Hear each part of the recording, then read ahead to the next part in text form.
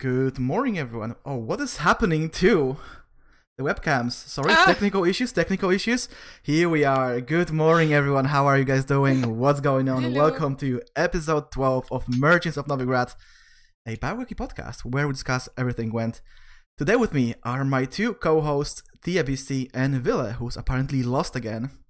And as you guys can see, we have a very special guest, one of the most prolific content creators and a very talented competitive player, Miss Lady J. What's going on? Hello. How are you doing? I'm doing well, but before we actually start, a few words to our viewers, guys. If you have any questions, you can ask them in chat. Thea is gonna collect the more interesting ones, and we're gonna try to answer them as we go.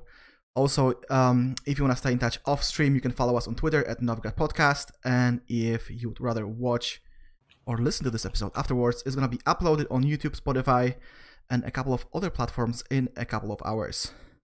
So with that being said, what have you been up to, girls? Been playing Gwent this past week. Been trying to climb. Still need to play seasonal. And yeah, then been playing other games such as Divinity. Divinity? Oh, that's cool. Original Sin 2, yeah. Yeah, it's one of those RPGs that I always wanted to play and never had the time for. Oh yeah, you need a lot of... I think we have like 80 hours in it and we're only halfway. Yeah, because I'm a huge Yes. Baldur's Gate fan. I'm not sure if you ever played Baldur's Gate, but it's a very similar No, game, I except haven't. much older. So, and Divinity is one of those games that kind of look like Baldur's Gate, except in a more modern cover. And yeah, how are you doing? I am fine. It's very odd that my cam is not working as it should today, so I apologize. People will be listening to my voice this time. It's At fine. least It's Villa fine. makes up for it, you know. His picture's very clear today, I see. Yeah, and I've been playing some Gwent. I've been focusing more on The Witcher 3. Have a bit of a contest going with Lionheart to see who can finish the game on Death March first. So far, I am winning, so that's all you need to know about that. Imagine not winning against Lionheart. Exactly. One thing I wanted to ask is load shedding, because it's a major source of problems when it comes to content creation. So how does it Yeah. affect your life? Mhm. Well, streaming live, you have to plan around that. We have a schedule every day when they announce it. Then you have to plan around those hours. And yeah, then also it's during times where you have to make dinner. And it's like, okay, you have to get takeout that night. Or it's during the night, like 8 p.m. What do? You're going to sleep at 8 p.m. or wait till 11 p.m. until it comes back on? Yeah, That is- exactly. It sucks, and it could be at inconvenient times, right? Like 8 o'clock to 10:30. So then you can't. Like my mom would come home at 6, and we'd eat dinner then. Meaning I can't stream at all that night. I have to do it in the afternoon. So extremely inconvenience. Mm-hmm. And they change it like this. You know, there's no planning. They say it's stage 1 load shedding, and then it changes to stage 3 for no reason at all. Meaning you now have at least 2 load shedding periods during the day, most likely in your area. So that's like 5 hours of no power at different periods of time. So very fun.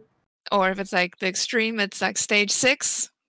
Then it's like 4 hours at a time. Yeah, it's apocalypse then. And Need to go it then. affects the podcast, especially Yes. this episode, because to explain to our viewers, you guys are from the same place in South Africa, Cape Town, except from 2 different zones. So you have load shedding at different times. So we actually had to schedule this episode around that, because we wanted to do it later, but later Jess would have no power, and the moment her power goes back on, Thea is gonna lose her power. So that was not an option either. So we had to move to the morning, which works for us, but not necessarily for Villa. He hasn't said anything yet. I hope he's doing fine. Yeah, I think he's just a silent type, you know. I Yeah. think he's thinking a lot. Yeah, he's from Finland. It makes sense. Yeah. He'll start talking later, hopefully. Oh yeah, definitely. Another thing, recently couple of days ago, CTPR announced that there is gonna be a viewer party for the World Masters. Are you going? No, I am not going, unfortunately.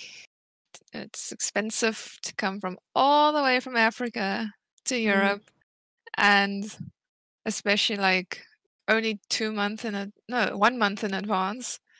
And then also I have visa restrictions because I've been to Europe in December and January, and then I'm gonna be back in June till September.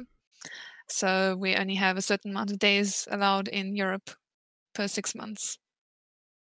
Yeah, that's very unfortunate. That makes it difficult. But there's gonna be another opportunity to meet your favorite content creators and pro players, and that's TwitchCon. It's the same reason. And yeah, you can't go for the same reason, but I know that Dia is planning to go.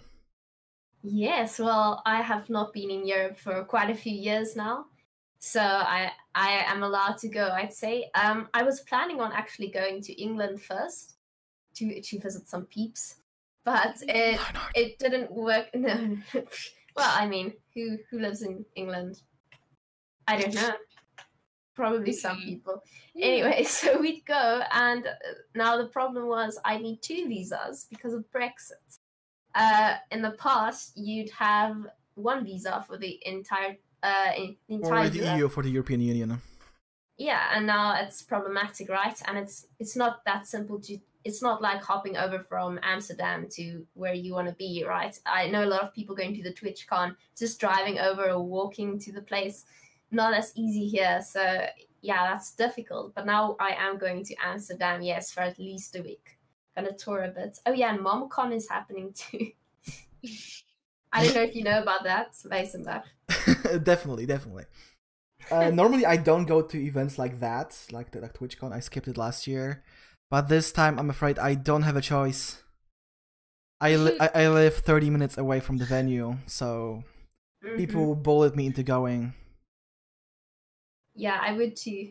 You cannot deny that privilege. I went last year. I recommend it. There's actually a lot of people who are not going to the event specifically. They're just going to Amsterdam to meet other Gwent friends. And Villa, awesome. Villa, are you going to TwitchCon? Because the idea is all merchants of Novigrad at TwitchCon. We could take some photos. So Villa, no? I don't think so. Can you, Villa, please wink if you are in danger. Nothing. No, unfortunately. He's not in danger. No, he didn't wink. He's fine. But hopefully he's gonna go, because that would be like, there is that picture of the Novigrad expansion, where the all gang leaders are sitting at the table. So I was thinking remaking that on TwitchCon as Merchants of Novigrad. That would be really nice. Yeah, that would be awesome. How far is Villa? Oh yeah, you said he's in Sweden. It's a 2-hour flight. It's a 2-hour flight to Amsterdam. Okay. It's not really that far. It's it's doable, but considering his age, he's 17. I'm not even sure if he's able to travel alone. I see. Yeah, exactly. And he does need permission. Isn't TwitchCon 18+? Because last year was 18. Oh, nobody goes to TwitchCon. We're just gonna meet in Amsterdam. Oh, just meet up. Yeah, I think Tia is actually going to the... Yeah, Tia, you are actually going to the event, right? I am. I'm going to both days of that event, yeah. And then afterwards, we're gonna hang out with Weevil. He is... he's organizing a sort of EU Twitch group for Gwent, which is awesome. So we're going to meet up then with some Gwent players afterwards, and we're going to explore the town, I guess. Yeah, because there's a lot of people coming. BJ, obviously, because he lives in the same country, but the whole Bandit gang crew, Bandit Pig and Driftbling and other people are coming. And they all said the event is not interesting for us. It's all about meeting other Gwent players. I totally agree. I'm really just going to see what it's all about this time around. And speaking of Gwent, a lot of new changes. Not specifically in terms of cards being changed, because there was no patch or a hotfix, but the snapshots are in. For a week now, there's been already some updates, I think. So the meta is not exactly what we imagined it would be. So what are your first thoughts upon seeing the TA and the TLG snapshot? Also, there is a snapshot from an Italian team that I did not have a chance of exploring. I think I saw a couple of interesting decks on that list, but I didn't really go through them. But yeah, guys, your first impressions of the snapshots and the meta. Well, of course, Squirtle is tier 1 again with Harmony. And I see now Syndicate is also tier 1 with Blood Money. Yeah. Which no one actually really ever used before. And everyone thought that Great Swords was going to be OP. But I tried Great Swords too at the beginning. And it's just like everyone's targeting that deck. Everyone's controlling that deck. And it's just like, oh, you have to try and keep your Great Swords alive all the time. It's like, oh. So I gave up with that deck. Yeah, it's problematic. At first, I had quite a good time with Skellige. But yeah, they just started targeting the Great Swords and Dagur, etc., etc. We even saw Osrel starting to consume some units in the graveyard instead of Eigen. Really? Which is I saw Xavier. Really interesting. Oh, really? I faced Xavier a few times. Yep. That's insane. Yeah, so people were gunning for Skellige, which made it almost impossible to play. So that's interesting. And yeah, I saw Blood Money is very popular now. I wonder why, in all honesty. It did come out of nowhere, in my opinion. I think when it comes to snapshots or meta reports, they often don't report the meta, they shape it. Like there probably is a lot of internal talk of what's good and what's not. They include it in their snapshot, and then people see it and start net decking it. And they the professional teams obviously base it on what their competitive players are doing. And there is no coincidence that the snapshots were originally released the day the first qualifier took place. They were holding on to that information for as long as they could to just not review it before the qualifiers to, I assume, have a better chance at winning. Interesting theory. Could very well be. Yeah, I don't know, because we are part of TRS and we don't do snapshots. So if somebody accuses us of spreading cancerous decks, well, not our problem. We don't do that. One thing that I was really surprised by is the lack of scenarios. I think the only two scenarios I've seen in the last couple of weeks are Siege and Passiflora. I've seen a few of the Masquerade Ball. Just here and there, they're playing that tactical decision deck with the Poison. Emir ability. Yes. For those who still hasn't caught up with the new names. I mean, they did kind of make it more difficult to play some of the scenarios, at least, with example, Second Wind. So, yeah, it's interesting. It's also more easy to get an artifact removal into your deck for a 4-point bronze card, right? So it is interesting that people have stopped playing it. And perhaps, like you say, it's because of the meta decks that have been released that don't really promote it anymore. Like, I know Horn's got a buff, but no one's using it now. That is true, but nobody's really playing monsters either, except for, okay, well, not really, not in that way at least. There's a completely new combo going, but I think we'll be talking about that later, right? You mean Glusty? Glusty has been around for a very long time. And I think it's the only semi-popular monster deck right now. The one with, isn't it Imlerith, I think? Yeah, Glusty runs Imlerith as well. Oh, yes, I see what you mean. Because they usually use Imlerith and similar cards and add a Striga to win round 1 or round 2, and then Glusty is the ultimate finisher in round 3. But yes, we are going to talk about that later. It's definitely on the list. Something Jess already mentioned, Harmony, tier 1 again.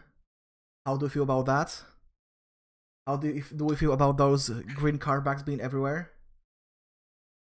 Sometimes it feels a bit, like, to me, a bit bland that keeps being tier 1 or top all the time. I just want another faction on top. and to overtake Squirtle for once. Yeah, it's problematic. One thing that It's very Lionheart mentioned in problematic. his stream yesterday was it's tier 1 not because it's so blatantly overtuned, but because it's just so easy to play. Compared to other factions, as a newer player, as a less experienced player, you can get to pro, or you can get like decent MMR scores in pro, play in Harmony without having no knowledge of Gwent whatsoever. Because the deck is just so simple to pilot, you just smash cards and get points. Yeah, well. Though it did get a little bit more complicated with Precision Strike. When it was Mystic Echo, it was much easier to play. Now you kind of have to do something. You have to at least think about when and how to use your leader ability. And you have to mulligan properly, which was not really the case before. Yeah, no, that is true. And it's very easy to screw up if you draw the Broccolon cards too much. Very irritating, really. Yeah, especially if you hold onto them until round 3.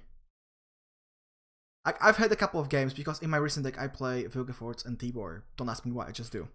And sometimes I would play against Harmony, and I know they have only 3-4 cards in their deck. So I just play Vilgefortz on something that's slightly bigger, and I screw up their leader combo because I just got one of those Dryads. But overall, yeah, I would definitely like to see something else on top. Like, I'm happy that Syndicate is there, because I think that Syndicate as a faction is complicated enough. It's complex enough to somehow justify it being tier 1. Because my idea of Gwent is the more difficult the deck is to pilot, the better it should be. And Syndicate is notoriously difficult to play. Because you have coins, you have other things you have to take care of and think about, so I don't mind it being there at all. But Harmony, on the other hand, as we already said, very easy to play, just play your cards, get points. Yeah, I totally agree. I do like Syndicate. I don't often play it as I play late at night and I don't have the energy in me to do coin calculations. But I quite like that it takes some brains to be able to pull it off, and netdecking isn't going to help you do those quick calculations you need to win the game. Yeah. So I have quite a lot of respect for Syndicate, actually. I also like Syndicate quite a bit. But when talking about Harmony, do you guys think that the Mystic Echo nerf simply shows that it was not the leader ability that was the problem at Wilders of Broccolon? Because now they just switch the leader ability to get the provisions, and they still play essentially the same deck. I mean, I feel like it was problematic to begin with. It's just less problematic now. I think Waters of Broccolon were very strong cards, and they're still being played as strong cards, but now we can't use the Waters of Broccolon to get them out as quick, basically. Yeah, we only got one time use, basically, instead of... But I think that it shows that a Mystic Echo as a leader ability was not really that problematic. Because if you guys remember, before the Novigrad expansion and before Novigrad Injustice was a card, nobody really played Mystic Echo. And then people realized, oh, now you can replay the card and get 2 more engines in the same turn. And I think the first deck that was being played was Dwarves, because you could get 4 mercenaries in 1 turn. People were just holding on to Justice until round 3 to play it twice. And if you didn't have a way of addressing that card, it was game over. Because you had just 4 machine guns on the board. How do you kill them? How do you log them? What do you do about them? Yeah, it's insane. It's really insane that it took that long to rectify that mistake. But still, it's interesting that they're trying to buff other factions rather than bring Squirtle down, as if Squirtle's not problematic, It's like that's what they want. They like what it is, and they'd rather change everything else just to keep it that way. I don't know why they are so biased, but it's very interesting. I have my tinfoil hat theory that probably their data shows that Harmony is being popular among newer players. And newer players are those who spend money on Gwent. So you don't want to upset people who pay for the game. Because people just go to a meta snapshot, they see Harmony T1, easy to play, you can have a lot of fun, you're going to win a lot of games. And if you are a mobile player, you are also more likely to spend money on Gwent. So I think that's why they take a more toned down approach instead of just nerfing it to the ground. I understand. But obviously it's you know, almost a conspiracy theory. Like, I have no idea of proving that is actually the case. We would actually have to have someone from CDPR answer that question. Oh yeah, that would be rather okay, guys, convenient. Where's my phone? I'm just gonna call Buja.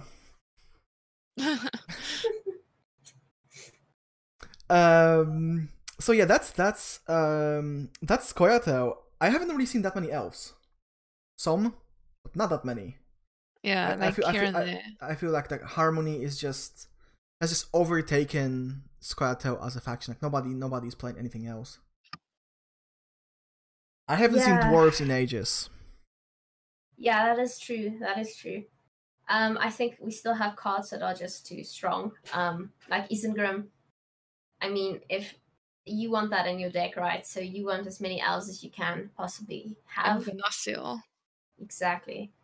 So I see no reason why you would not use those in your deck and build your entire deck around that combo going for you. So I can imagine it being like that for a while.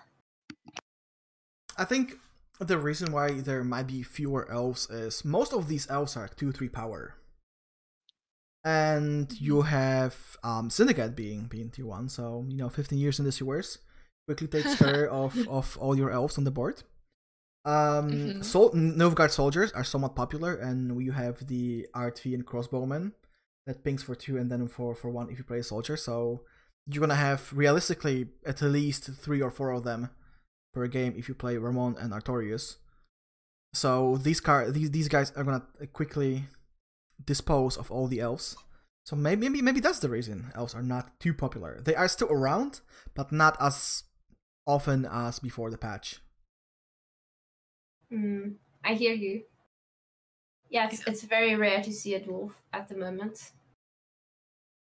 Yeah, you mean an elf, because dwarves are completely gone. Like, they disappeared. Like, they're not there even. Yeah. Nobody talks about dwarves anymore.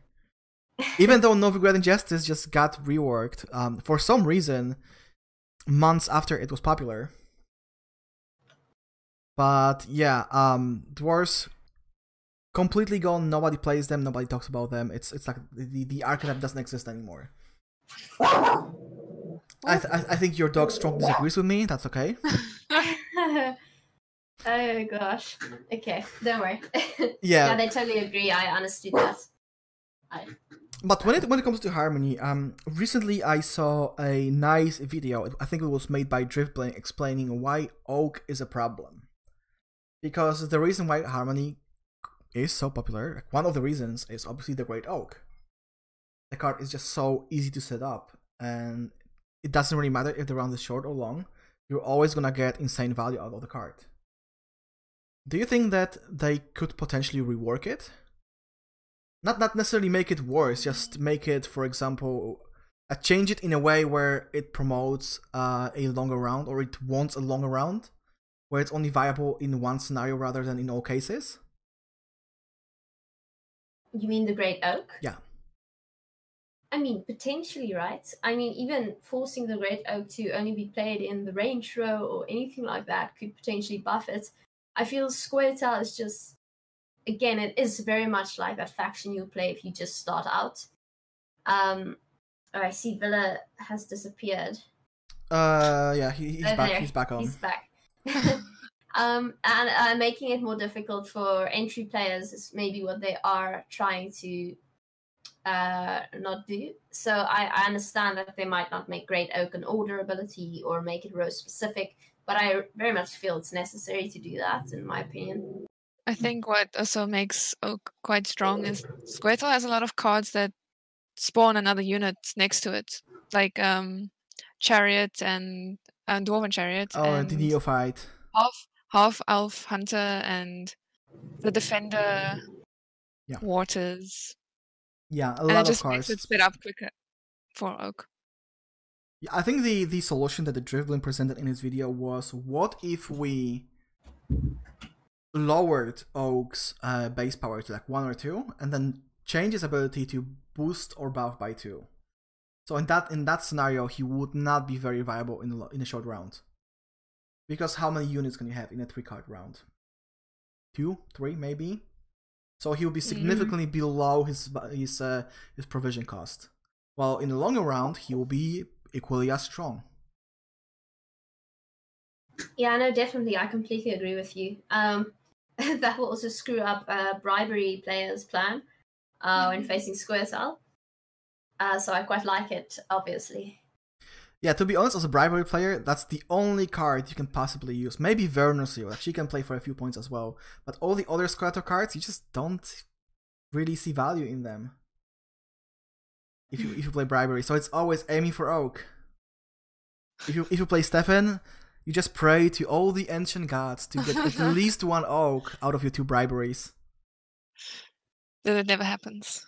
It's always the opponent's bribery. I remember playing in Seasonal when I was playing triple bribery, and I remember getting triple Oak. There is probably it was seasonal though, so don't at me. It was seasonal. Yeah, I hear you now play ethical decks, face and bad. Yes, I follow the path of BJ, who renounced all his ties to Cancerous decks last podcast, and now I only play ethical decks. So my current deck, no bribery, there is 1 create card, that's Artorias, obviously, but other than that, no create, no enslave, no poison, and I still don't get GGs. I don't know what's going on. People just hate Nilfgaard. Or do you think it's because they don't want their name to be shown on the GG? Now with the name hidden? That's also possible. Oh, I just go onto their account real quick and check every single round. Yeah, so. I do that too. Shame them on stream. Yeah, exactly. You shame them on stream. But somebody told me that, especially in players who, well, maybe are in pro rank but are not very pro, they just got there, like me, for some reason, accidentally. They might be somewhat pissed off that they lose to a homebrew while playing a tier 1 deck. Like somebody told me that might be the case, that you net deck because these decks are supposed to win almost everything, and then somebody with a meme deck or homebrew just rolls over you for some reason. You might feel upset. That's just very salty behavior altogether, in my opinion. First, if you net deck, then you get angry because there's some originality in the game that beat your net deck, which required no thinking at all. So not GGing there's very un-Gwent, in my opinion. Yeah, but you can also see that how many people out F4 in the last seconds of the game, like they know they've lost. And instead of just passing or forfeiting, they out F4 and they make you wait. Yes. Oh my god. That's horrible. That roping. I always just assume I'm playing against Shinmiri and I keep it respectful. So, just in case. It's different. It's different when they're roping every turn. It's like maybe the guy is streaming, maybe the guy is Shinmiri. You never know. Maybe Life Coach is suddenly playing Gwent. Rope Coach, everyone knows that. Maybe he's suddenly playing again. You don't know. But when somebody is using out for like the last few seconds of the game to just make you wait that additional minute or 2 minutes, that's salt. It's very, very frustrating. Luckily, that doesn't happen with me a lot, so I'm assuming it's a bribery player thing. Actually, no, because bribery is not even tier 1, so it's all those salty net deckers who do that.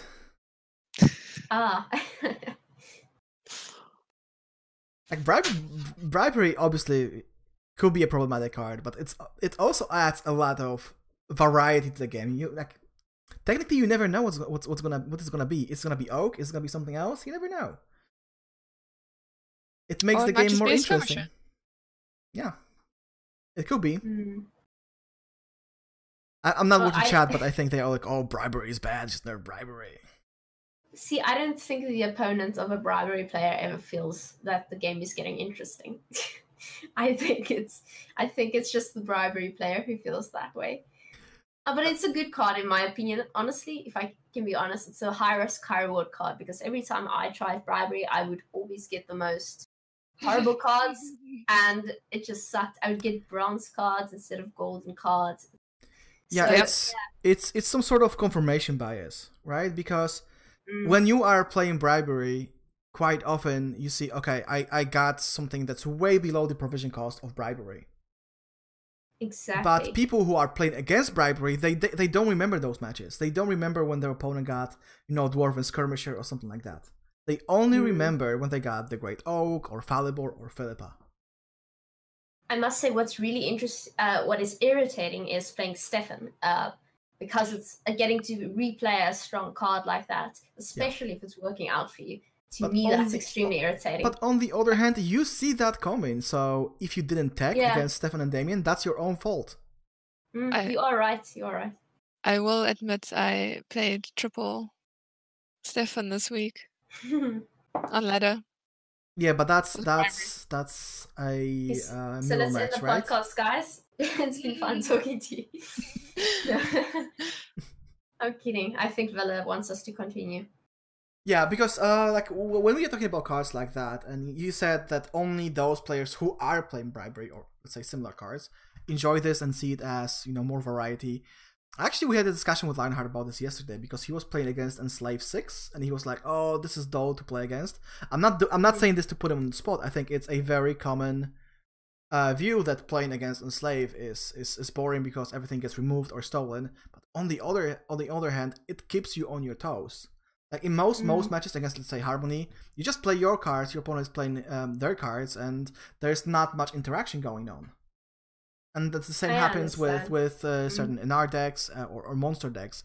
There's very little interaction, but when you're playing against Enslave, you have to play around the leader ability, you have to play around Swears, you have to play around Tourney Joust, stuff like that. So the game is actually much more engaging than when playing against Harmony, for instance. I think it's definitely confirmation bias, as you say. I mean, there's very few factions where I get excited if I'm playing against them. Mainly monsters, because I know I'll get a nice Scorch combo there. But all of the other factions have their ups and downs.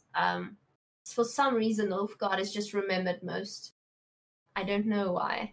Because probably it's the faction identity. The faction is built around control and tools that mess with your deck. That either create your cards or make your cards weaker, like Shillard, who's not being played right now, but he used to be played in the past. Or, before that we had the Witcher combo, Lockdown. All those cards are designed specifically to make your opponent's life a little bit more miserable. Just to annoy them. Yeah.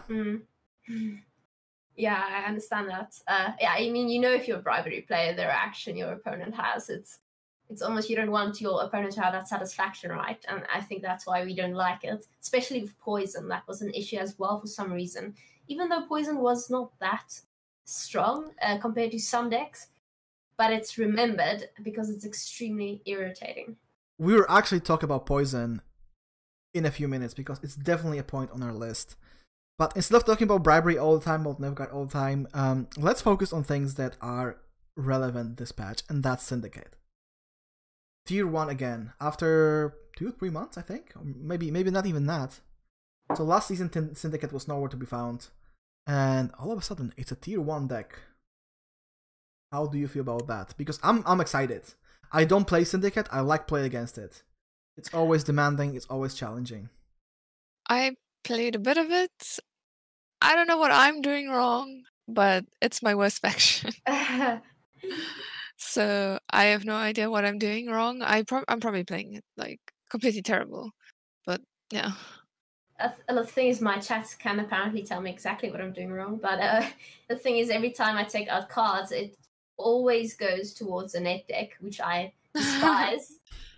I want to think for myself, but the thing is, it seems like the net deck is working. It's the Blood Money net deck. I played against Trinet the other day in our Team Rankstar tournament, and I mean, it worked out great for him, and it's the first time I actually played against Blood Money. But after playing against him, I also noticed how everyone was playing Blood Money. So I don't know if it's a trendsetter thing, but it's working for some reason. It really is working. The TRS tournament took place on, I think it was last Sunday, which was the day after the qualifiers. So shortly after the snapshots were released, and those include Blood Money. Yeah. So it's not really setting a new trend. It's just people are net decking the strongest deck. Even I net deck it. I wonder why it's the strongest though. I played a bit of it, and I see why it's why some people are playing this over Wildcard. Like if you're playing against an engine deck, you can kind of kill 2 engines with 1 turn, instead of Wildcard being 1 engine with Wildcard with Graydon. With Blood Money, you can kill an engine with the leader, and then you either get coins to kill the next one, or you can take it with Philippa, etc., and you can deal with the other one. That's actually really interesting. Yeah, I see what you mean. It has like a very versatile approach. Like you can either get like all the money, you can get 7 coins if you play it right, or you can get rid of a potential enemy, or you can do both. So I see what you're saying, actually. Yeah, and it's 8 damage, so it deals with cards like the Doggo, it deals with Percival, and engines that are normally difficult to remove. It also deals with Damien or Stefan for that matter. So I think that it doesn't really surprise anyone that Blood Money is being popular. I think the surprising part is that it just took so long for people to appreciate the ability. You kind of see that, okay, it's worth playing. Because after Tailbot came up with the idea of playing Wildcard during Blast Challenger, that was the only Syndicate ability you would normally see. When I saw Jackpot or Congregate, I was just surprised. I was shocked that somebody is even playing that. Because not only Syndicate was not popular as a faction, somebody's actually playing the leader ability that's nowhere in the meta. But on the other hand, like we have Blood Money, but we also have a very similar NR ability, Vicious Slash. Nobody's playing that. That's Ada. Yeah, that's Ada, yeah. Vicious Slash, is that one where you take 2 points off every unit on a row? No, it's Northern Realms ability. You deal 8 damage and apply bleeding to adjacent units. Adjacent cards for each point above. No, under 8. So if a unit was 7, then yeah, you get 1 bleed on each. Yeah. Yeah, I'm not playing Northern Realms at all at the moment. I feel it has been adequately nuked, and there's not much variety in that faction. I feel that the bleeding effect does not synergize with anything in Northern Realms compared to the Blood Money, where you get coins, which will synergize with something like. It actually might be a Brusori. good Skellige ability. You get removal, you get bleeding. Yes. So you get pings on the Gore and the Great Swords. And to help Boar with bleed if you're gonna make something damaged. Yeah. So it would actually be a good Skellige ability rather than an R. Because when it comes to an R, there is not really much to see there. Like the only popular deck is, popular. It was listed in the meta report. The Radeya Shup one, I think it was Mobilization. I've never seen it. It was reported, but I've never seen it. Yeah, it's not really being played as much. I've seen the regular Mobilization with the Siege, but other than that, I feel like an R is not really being played. I'm playing Draug Foltest. Ooh. Tell us more, because that's interesting. That's something Draug I've seen, Pinsir last season, but Foltest, ooh. Yeah, that used to be my favorite deck when Foltest was OP with 2 buff on per unit. Yeah, don't hate me, people. I used to like that deck a lot. So now it's coming back. I was like, yeah, I have to get on this train. And now it's better than some of my factions now. It's my 3rd best faction. And that's only my placements. I still have to play more. It's really fun because people they don't know what to do now against that deck because it's still kind of new this season in the meta. and they're like, okay, how do I play against this? And they don't know how to push or bleed that player properly in round 2, or if they should pass or bleed in round 2. That's really cool. Yeah, it's always the best time to play it when nobody else is playing it yet, because people start to counter it if it's too strong, right? Yeah. Yeah, because the meta is still very fluid, I would say.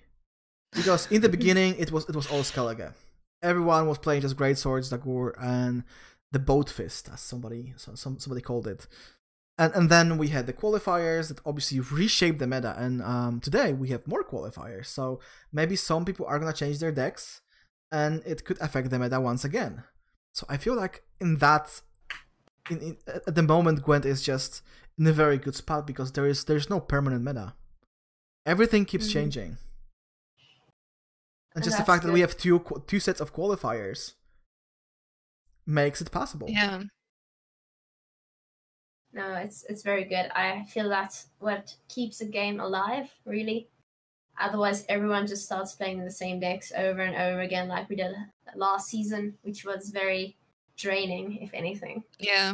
Yeah, last season was a special case, but before that, before Merchants of Ophir, we had a meta where certain decks, Enslave, Pincer, Mystic Echo, were popular for 4 or 5 months. Where sometimes they would swap cards depending on the patch, but it was the same decks for months. December was not playable. Oh, no, not November. I think December was when they dropped Merchants of Ophir, like somewhere in the beginning of the month. December was... Yeah, it was Merchants of Ophir already. Yeah. So yeah, before that, I remember when we had tried it on the show, and we were just trying to think of topics to talk about. Because the meta was exactly the same like 2 months before. And everyone was just tired of it. But now things are much, much different, and I think we owe that to the qualifiers. Definitely. Because you have a certain meta that comes after the patch, and it exists for a week or two. Then you have the first qualifier, it changes things, and then you have the second qualifier that possibly also is going to change the meta a little bit. Yeah. No, exactly. Speaking of things that were popular and are no longer so, Second Wind Skellige. It's still being played, but it's not nearly as oppressive as we thought it would be. Like, I still think that both is kinda on the stronger side. Maybe it should see some minor nerfs, but overall, it's not as strong as I thought it would be. Your thoughts on Skellige and its journey this patch? I mean, yeah, the combo with Dagger and Wild Boar the Scene as last play is quite strong, but then you'd need to pull that off. Like, how many times are you going to pull that off? Not all the time. And now people are playing around those cards and trying to avoid that, and they would bleed you around to get those combinations out. Yeah, I feel it was a very, very strong combo, but only when it came by surprise. The moment people started learning exactly how it worked, because it was a very, very simple net deck, really. It's very easy to kind of counter it, and just get all of the cards out before the last turn. Then you rely on your Great Swords and Dagur, and if those are gone, you're pretty much screwed. Or just have last say and then deal with Dagger at the end. Exactly. Because that's what people are doing. They either invest round 1 to bleed round 2 and get all those cards out of the way. You could play armor. That obviously makes the whole combo much less viable. You can just fight for the last say and play essentially any kind of removal. I've seen people playing Korath Heatwave. If you are playing Nilfgaard, you can obviously play cards like Yennefer's Invocation. You can play Scorch. I've seen that being played quite a lot. I don't think it's necessarily meta, but people are playing Scorch, people are playing Igni. Some people, without pointing fingers, are playing both. I saw that yesterday in Squirtle. Yeah. Precision Strike Squirtle does run Igni and Scorch sometimes. And Even Tia is not saying anything. I remember setting up Scorch and then just failing with Oak. Yeah. We probably yeah. do have a clip of that. Most likely. Yeah, I know it's unrelated, but I love those moments. I love when I'm just so focused on the game and on that one combo that I don't see how badly I messed up. Because you're just in tunnel vision. You just want to pull off that one thing, and then you realize, shit, the state of the board is not what I hope. What I hope it will be. I cannot do it anymore. I can't play Scorch because now I have the tallest unit or something similar. Yeah, well, that's what I like.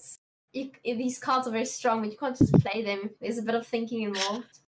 And yeah, I did scorch my own oak at some point. It was very I fun. will admit I am part of that crew where I scorched myself. I think it happened to everyone at some point. Scorching yourself is probably the most common mistake in Gwent. And, not only new players make it, also experienced players make it every now and then. Because sometimes you just forget. You just have tunnel vision. You see all these cards with the same numbers on your opponent's side, forgetting you've got that one card that's only 1 point higher, and then you scorch yourself. Yeah, and it's that adrenaline rush. Oh my god, it's gonna be on Dandelion show. It's so good. I'm gonna do it. And then shit. Yep, happens a lot to everyone. But yeah, that's the reason Second Wind kinda got I would say relegated to tier 2 because everyone thought it's a strong tier 1, period. It's gonna be up there for the remainder of the patch. And then people just started playing around that. Because it as you already said, it's easy to play around. Yeah, I mean the entire setup is based, like the entire Skellige game is about the setup, and if you can just prevent the simple setup, then it's all good, There's not much you can do about it. It's not like Poison where they target you regardless and you only have so many purifiers. I mean, you have many cards to your disposal that can get rid of other cards if you're playing right, and yeah, just going all in round 1, making sure they don't have the last say. But on the other hand, you have to appreciate the synergies. Because many times you play against something and you feel like it's just there for points. It doesn't synergize with anything else. For example, Avalak is a card like that. It's been thrown in many decks that don't really synergize with it. It's just there because it gives you points. So I really appreciate that Skellige now has a deck that's just so thoroughly synergized, where every single card does something that helps the overall archetype. Kinda reminds me of Beta. Good times. Yeah, I was actually rather taken aback when someone in Skellige, instead of playing Avalach, just played a normal Fog card.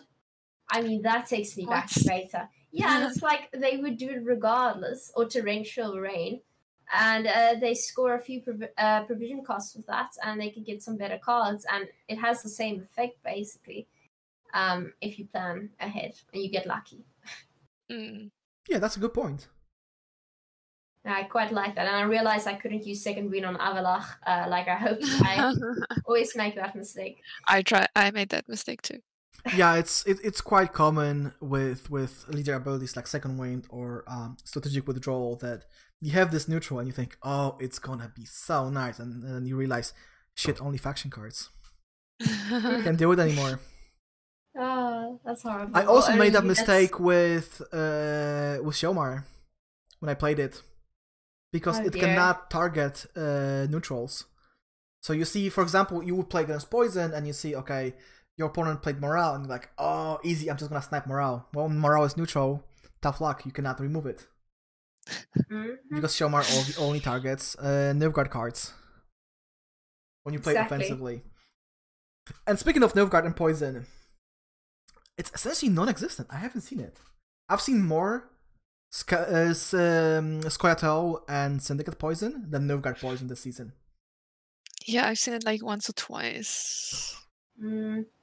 I feel like the factions that are the strongest are those who incorporate some sort of Thrive or Harmony or anything like that. And Poison makes it very difficult to target those cards, especially if there are so many of them.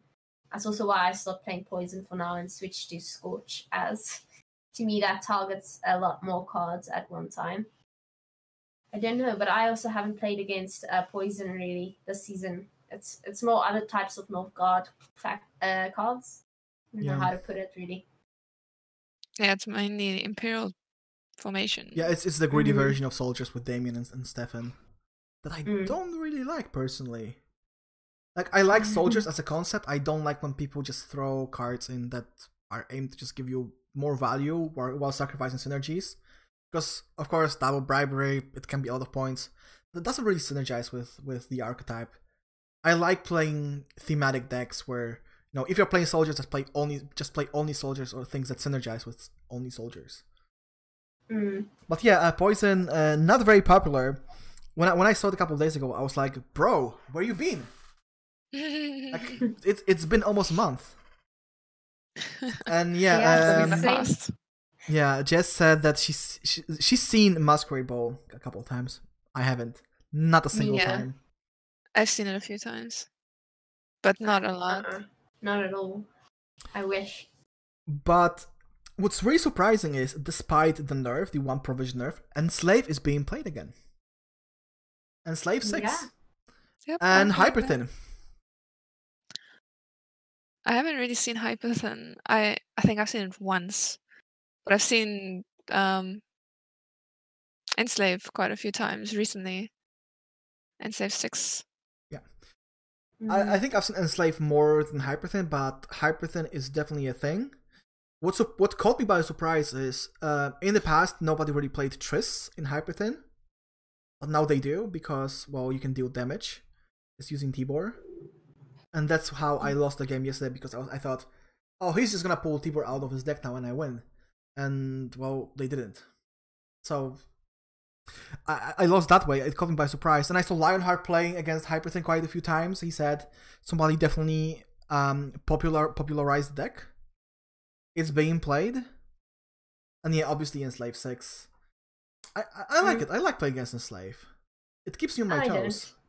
I like playing against Enslave. No, I like playing against it because I know it's coming. I know it's there. How do I play my cards to avoid getting my crucial cards being stolen or killed? I mean, basically, all I can think about is Defender, really. Or, yeah, and they purify that almost instantly. So I'm not a massive fan of Enslave, really. Of course, you can target the cards too, but yeah. I'm playing. It's quite fun because it's not on. I don't think it's on TLG Snapshot, but I'm not sure about Aretusa one. So people don't really know what's in that deck, and so that when they purify the defender, you just play Nether Kingslayer and just make another defender, and then they're like, oh, now what? Because they normally don't have a second purify, and then you just get your Damien and Stefan through. Yeah, but I only play Nilfgaard, and this season I only play Imperial Formation. And it gives you so many tools to play around Enslave, because you can boost something. I have a lot of 3-power units, and I remember, for example, yesterday I was playing my 3-power engine, and somebody told me, oh, why didn't you boost it to 5 so it doesn't get Swears? And I was like, yeah, I have my own Swears, so I'm gonna take it back. And, 3-power means if it gets enslaved, your opponent is just missing value. So you are, in a way, playing around things that you think your opponent has. And that's why I like playing against Enslave, because it is there. It's gonna, it's happening. What can I do in order to prevent it? Instead of just playing against a deck where, okay, he smashes his cards, I'm gonna smash my cards, and we see who wins. I like when there is interaction between decks. I don't know, maybe it's just my thing. No, I can think, well, I mean, if you only play Nilfgaard, I'd say it would get boring at some point if you don't mix it up right. So playing against your own faction, I'd see that as a worthy opponent. And yeah, I would like it too if I played against my own faction, if I only played Nilfgaard. So I see where you're coming from, at least. Okay, moving on. What I wanted to ask about Enslave actually is it coincidence that nobody really played it last season? And then Slama talked about it in the developer stream, and they said that according to their data, it's the strongest leader ability with the highest win rate. And all of a sudden, after they said that, people started playing Enslave again. Do you think it's a coincidence, or people just took Slama's word and they thought, okay, there has to be something in it. Which leader ability is that? I couldn't hear Enslave. you. Enslave. It got nerfed by right. one provision because, as I said, they claim it's the leader ability with the highest win rate. I think because of that nerf that no one expected, that no one was actually gonna play it, so that I think someone brought it to the qualifiers last week or the week Yeah. before, and then they were like, "It's a surprise deck. No one's gonna really practice against Enslave because who's gonna play Enslave?" And then they made it work, and now I think it was Santu that brought it, and he Yeah, I won. think either Santu or Paja. And then if it was Santu, he won, and now everyone's playing that because they see, oh, it actually can do something. Yeah, it's kind of like with. Do you remember when Chess brought Shomar to the Challenger? Shortly afterwards, everyone was trying Shomar in their deck because they saw, okay, somebody's playing that at the tournament. It didn't really work out then, but maybe I can try to make it work myself. Mm-hmm. And obviously, you can see the same effect with Wildcard. Tailbot played with Wildcard, and he said this is the best Syndicate leader ability. And the next day, everyone was playing Wildcard. Mm-hmm. You can definitely see the influence the pro player have on the community as a whole. Just takes that one creative spark. Yep. And speaking of community, and because sometimes community thinks, oh, they nerf this, it's gonna be trash, or they rework this, it's not gonna be playable. Arash and Imlerith. People thought these cards didn't need those changes. They're not gonna be played. And all of a sudden, they are being played. What do you think about the new Arash and the new Imlerith? I mean, Arash is it 5 provision? Yes. So then it's basically 9 for 5 in the Ruckus Queen. I can't remember what that ability is called. Yeah, but everyone knows. Sir Carpus? Something like I don't remember. Araka's Queen. Yeah, then that's a nice 9 points you got there because it's 8 buff plus a drone you're gonna spawn. It also helps with the dominance for some of the cards, such as Imlerith, I think needs dominance. Now Imlerith usually targets your own unit, and for that you don't need dominance. You only need dominance to target your opponent's unit. Okay. And I've never seen it being played that way. Okay, yeah. But it helps with other dominant cards. Such as if you want to play the Frosthound or Protoflitter. Ada. I think Protoflitter is it being played? Have we seen it? I've seen it. Okay, I've seen a lot of Ada when it comes to dominance. I see Tia is making faces, so let's hear her voice. Oh no, no, no, I'm listening. No, I wouldn't. It's interesting that you guys discuss the cards, as I don't play them at all, so I appreciate that. No, I don't play them either. I only play one faction. Oh, all right. I think it's good that they change cards that are all useless. As they said, I think it was Burzau or someone who said it's cost a lot of money to actually make these cards, use the art, etc. So if they're not being played, instead of taking them out, rather change them. I think it's a good change. If people are actually playing it, it means they succeeded, right? Especially if they play it all of a sudden, but that might also be because of the hype, I guess. Yeah, and it's what I like about this is how the initial reaction of a huge chunk of the community was Imlerith, Arash, there was no need for rework, nobody's gonna play that. And then all of a sudden that creative spark that Jess just talked about, somebody made a deck and you see it quite often. Maybe not everywhere because it's still not a tier 1 deck, but you see it quite a lot. So this shows you that maybe we should put more trust in the developer team. They know what they're doing. I quite like the developer team. Oh yeah, me too. Even if it takes a while sometimes for new patches to come out, I understand that it's a process and I take my hat off. Yeah, Okay. they're busy. As a content creator, you sometimes need to talk to them, and you quickly realize how long it takes for them to respond. I've talked to quite a few developers in the last few months, and it takes a bit. Yeah, because they are very busy. Oh yeah, they are. Like, the team is not very big, I think, and and Gwent is getting bigger and bigger, and there's more and more cards that are not being played and that should be reworked, or there's some new cards that maybe need some balancing. So they are always working a lot to make the game just better. Yeah. The next point that I wanted to discuss is because you said somebody brought Enslaved to the qualifiers, and that's why it is being played again.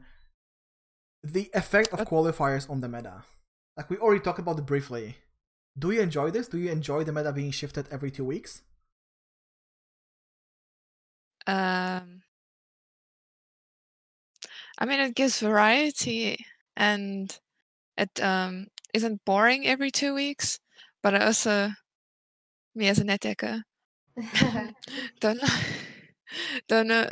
really enjoy sometimes playing against something I don't know what they're playing, like a random Igni that doesn't synergize with anything. I'm known as an Igni magnet. It happened to me as well, and I remember saying, "Oh, this guy only won this game because he played Igni, like completely without any synergies, just very random." And somebody told me, "Oh, you should have played around it." Like, really? Yeah, like I saw it. How do you play around the card that's not being played? I think I saw it in Arrakis Queen the other day, and I'm like, how? How are you guys? I remember, but was that not a Trinet net deck? I remember something along those lines. The Arrakis net deck runs Koratha Heatwave. Yeah. And I saw somebody playing Scourge instead, and I was like, "Why would you do that?" Yeah, there's someone that's playing Scorch and Heatwave. Like playing Scourge in a deck that revolves around dominance. Like, how often are you gonna see cards that are taller than your own units? Unless you just like scorching yourself. And Glusty. You're playing Glusty and you're playing Scorch. Like, I had the situation the other day where I was playing Arnulf, and my opponent and I were both tied at equal score. He had the last card, but he kept taunting me so that I could forfeit because he had Scorch in his hand because he had the tallest unit. I'm like, this is why you shouldn't play Scorch in a tall deck. Exactly. That happens. I think people are trying to be creative, or sometimes people are trying to save provisions. Even though I think that Scorch is actually more expensive than Koratha Heatwave, isn't it? I think Scorch is 13. Koratha Heatwave is 12. I think it is 10. So it's 3 more 10? provisions. So when I saw the guy playing Scorch instead of Koratha Heatwave, why would you do that? It's just 3 more provisions, and you have the risk of basically ruining your own play, unless you have a bad experience with scenarios. I can imagine that if you played against double or triple switch 10 times in a row, then you probably think maybe something like that. But then again, Koratha Heatwave is better still. Like, you can line up Scorch against a deck like that because everything like 3-4 power. So if you have the pinging, you can line up a really decent Scorch. But Koratha Heatwave just deals with the scenario and you're done. So I have no idea why people play that in a deck like that. Oh, and I just need to clarify, Trinet just informed us he actually did not play that in his monster deck. So it seems some info got lost along the grapevine. I apologize for that. I think at the moment I play against a strong deck, my entire chat is just like, oh, it's a Trinet net deck. Yep, same in my chat. Yep. I think the reason is because we all stream shortly after Trinet. Like, I see that a lot. I'm playing against something and somebody instantly tells me, oh, Trinet played it on his stream. Because incidentally, Trinet quite often hosts me, and I start streaming when he ends. So there is some overlap in viewership. And then people are always like, oh, Trinet played it. I know what it is. I get that too quite often. Yeah, because I think we stream in a very similar time slot. Yeah. Yeah, well, I mean, Trinet sometimes streams for 8 hours a day or something. What was that? The other day, it was like It was the how many subathon. hours?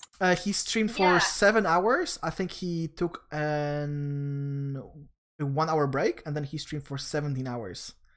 See, so we are going to overlap with Trinet because he streams 24/7. No, that was a very unusual situation because it was subathon. It was his 2-year stream anniversary, I think.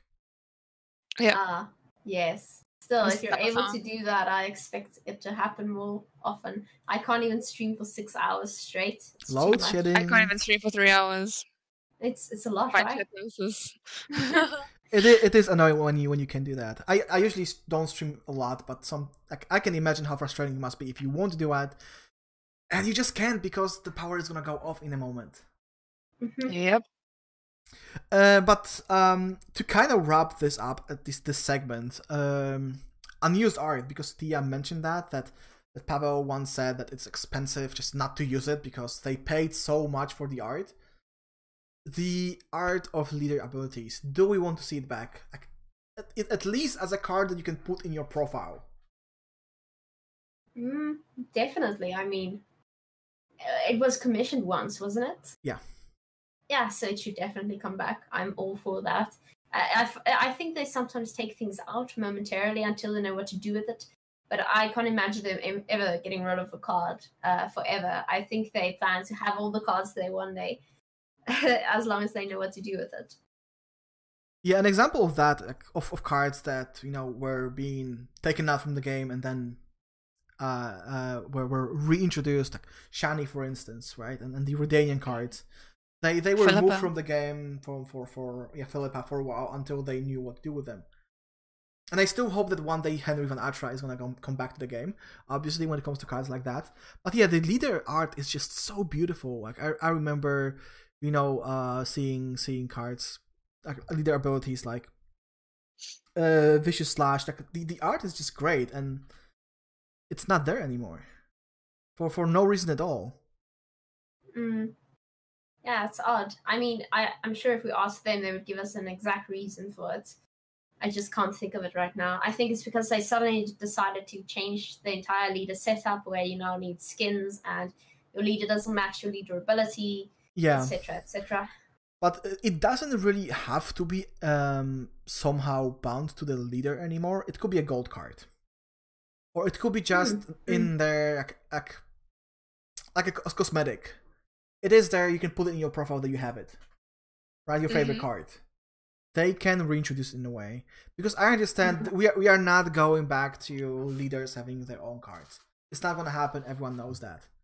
But we already see quite a few leaders being leaders and having a gold card as well. For example, DJ. Such as Dijkstra, yeah.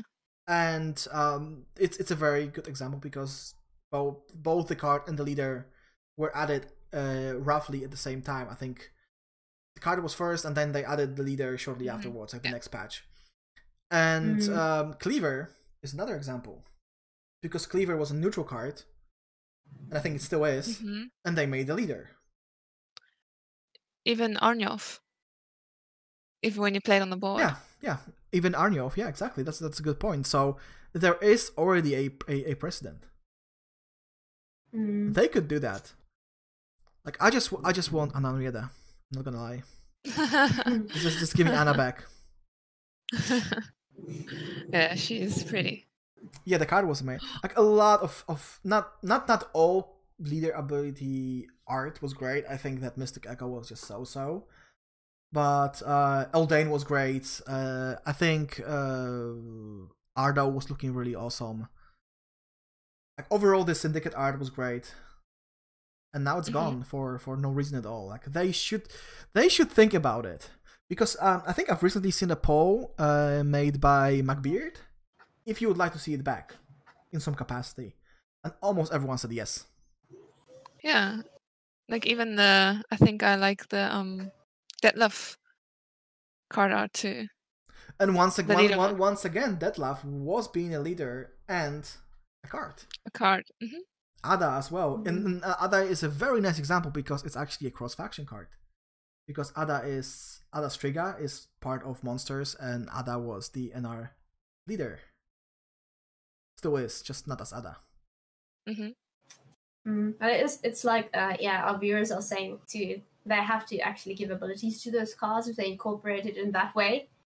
So I can imagine it taking quite a while. Yeah, it probably just takes time. Change. Yeah. But Bring back Dagon. Dagon, the fish god. Maybe one day. But yeah, it takes time. But sometimes you can see that they cater to the community. For example, I remember them saying that Tactical Advantage is not gonna get the premium. No way. It just takes too much effort, too much time. It costs too much. We are not gonna do that. And they were repeating that every single stream. And all of a sudden, we get premium Tactical Advantage. It happened. So they listen, and I think that if people ask a lot about something, in the end, they're gonna do it. So maybe one day. There's a lot of work. Also, there's just unused art. There's art that was already leaked that it's gonna come to the game at some point in the future. I think there's this whole wiki page about that. It's a lot of cards. And people are just asking, okay, where are those? Like there was even this alternative coral card art that I saw that I really wanted in the game, but it's still not there. Yeah. One day, because every expansion they release around 70 to 100 cards. And I don't know how many expansions are going to be there this year. Possibly 2, maybe 3. It's not gonna be 4. We already know that. Actually, I think 3 max. Yeah. Overall, your expectations when it comes to the next expansion? When? What could be the theme? We could talk about that a little. I think there will be 3 this year. 1 every 4 months. I mean, that's sufficient, I guess. I know some people talked about the Zeracanian theme. And then someone else said it's impossible, but I quite like it. I can think of majestic creatures and Zeracania. But I understand where you're coming from, but there is actually no lore whatsoever. In the books, there is 2 characters from Zeracania, and in the games it's you who said it. Probably, and in the games there is one more. That's Azar, who's already part of Syndicate. So there is nothing. We don't know anything about Zeracania, as a matter of fact. So people talk about majestic creatures and whatnot. Where do you get that from? It's not in the books. It's not in the games. It's like, I think it's people's perception of what Zeracania could be like. Yeah, that's the thing. We never actually saw Zeracania in that way, so it could be anything, and that's what makes it intriguing.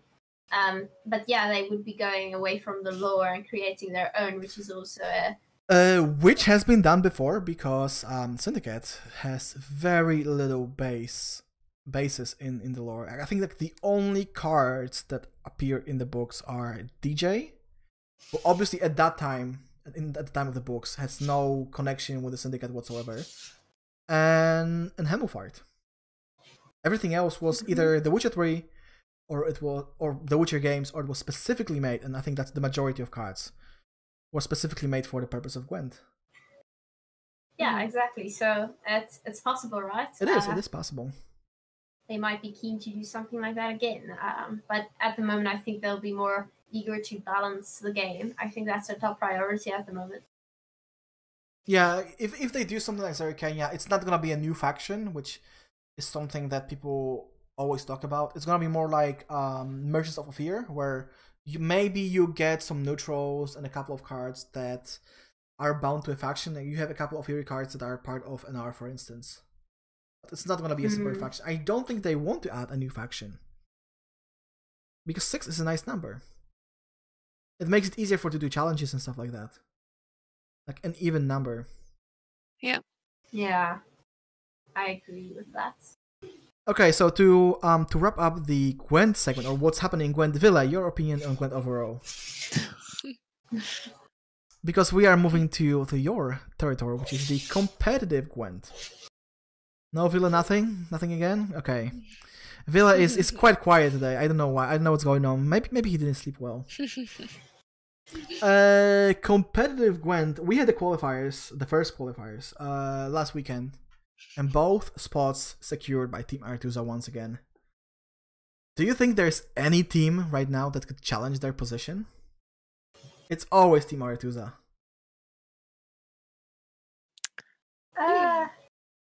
I'm sure. Team Aretuza has a lot of good players, but I'm sure more might emerge or more might get lucky in the future. I'm always rooting for Red Train, by the way. So. My team, Kappa.